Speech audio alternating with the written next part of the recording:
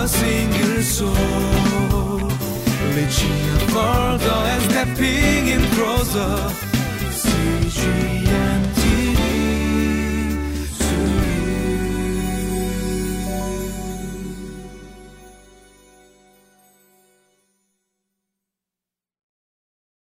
Welcome to Living Life. Have you ever been in the inside of a courtroom? In that courtroom, do you remember who was there? Was there a judge, maybe a prosecutor, if it was a criminal case, and then a defense attorney in the courtroom, maybe even a court officer in the courtroom? Well, Paul is essentially in a courtroom environment. Paul is about to give an argument before King Agrippa. This is essentially his third argument. He first gave a defense or an argument to Felix, Governor Felix, and then to Festus, and now to King Agrippa. The only thing that's really interesting here in the courtroom is Paul doesn't have any physical human defense attorney. It's Paul giving what we would call a pro se argument, basically on his own behalf and in his own defense. But what we will see is that Paul does have a defense attorney, and his name is Jesus. And so let's take a look at the passage and see how this works out.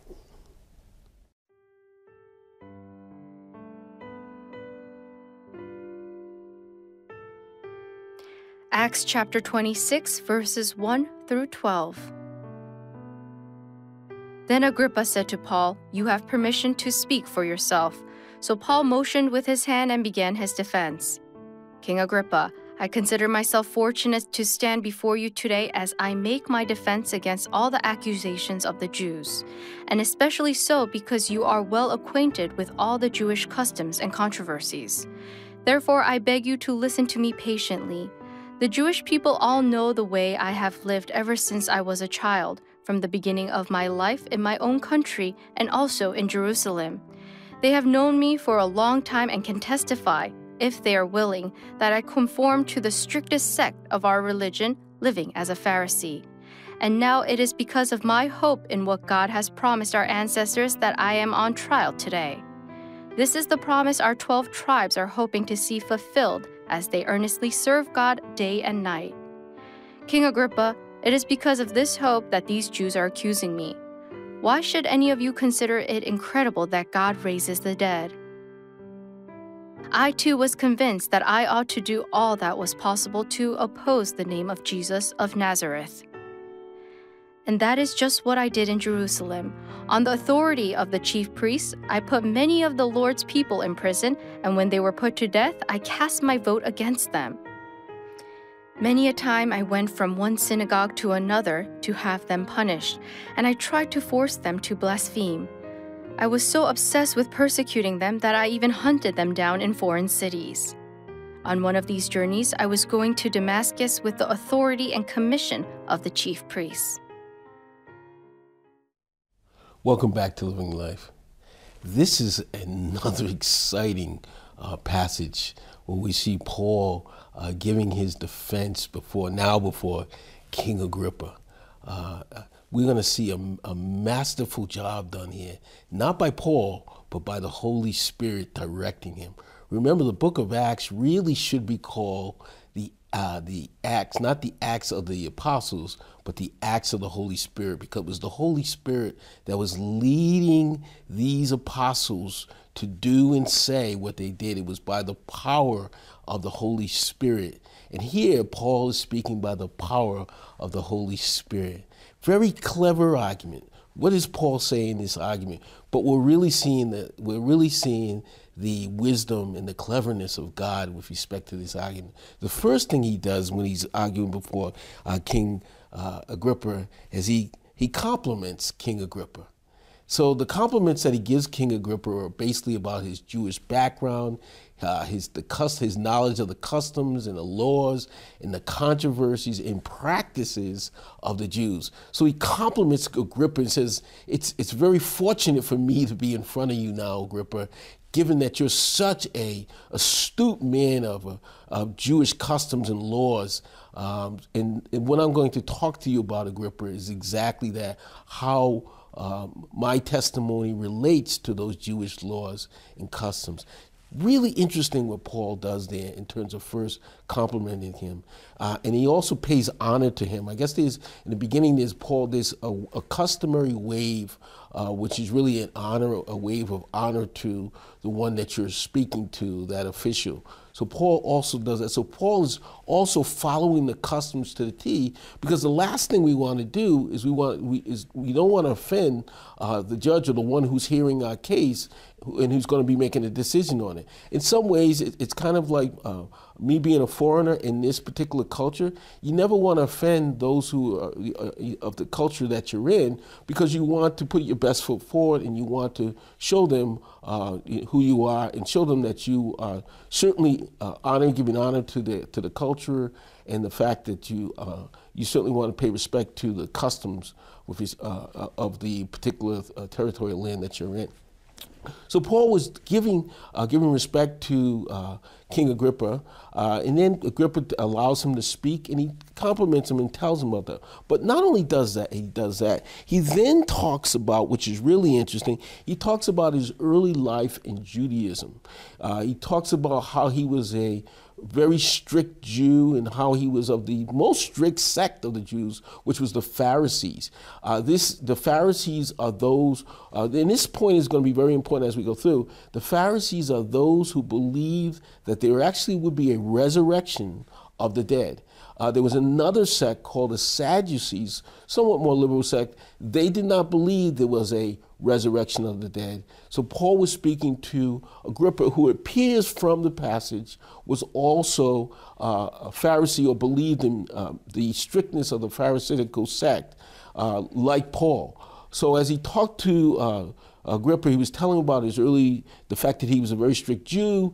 He followed all the Jewish ways, the tradition, the practices. And he also tells him that he had a zeal, based upon that, he had a zeal for protecting the faith, the Jewish faith. So much so that he would hunt down Christians in Jerusalem. He would go from synagogue to synagogue to hunt them down, to have them thrown in prison, or he would vote for them to actually be killed or executed. Now, we know this story if we remember the story of Stephen in Acts 7, somewhere around Acts 55, towards the end of that chapter, right before the great persecution broke out in Acts 8. Paul was there with Stephen, the Bible says, giving consent to his death when Stephen was stoned to death. And as we know in the story of Stephen, the Bible tells us that Stephen's face looked like the face of an angel. So Paul saw all this, and he heard Stephen's words about do not lay this charge against them, essentially asking the Lord to forgive them. And he heard this, and he saw Stephen's face, and I'm sure he remembered Stephen at that time. When he was going through that. So Stephen was one of those Christians that he hunted down, and we saw, and it ended up in Stephen's martyr, who became the first martyr of the Christian church.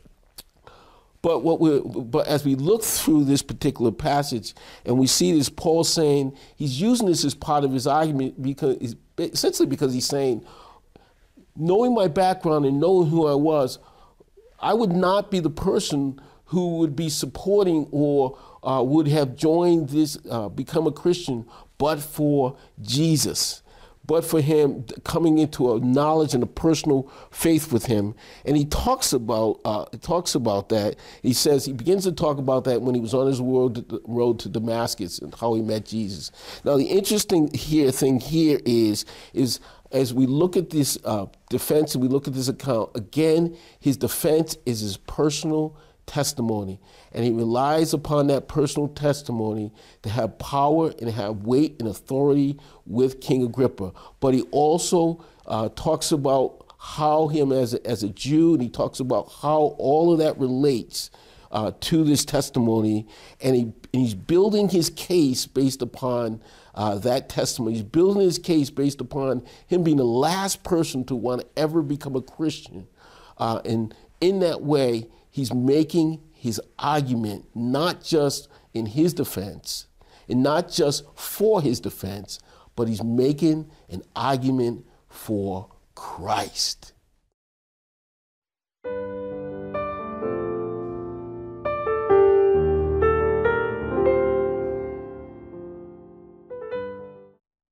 How do you defend yourself when the accusations about you concern your faith in Jesus Christ? Do you try to make a clever argument on your own accord and try to talk about how very succinctly and clearly about how, the reasonableness of your argument? Or do you just trust in Jesus Christ and trust in your testimony about how you met him, about how you know him, and let Jesus be your defense attorney like he was Paul's defense attorney? If not, then I implore you to do so today. Let's pray. Lord, we just thank you for today, and we thank you for your word.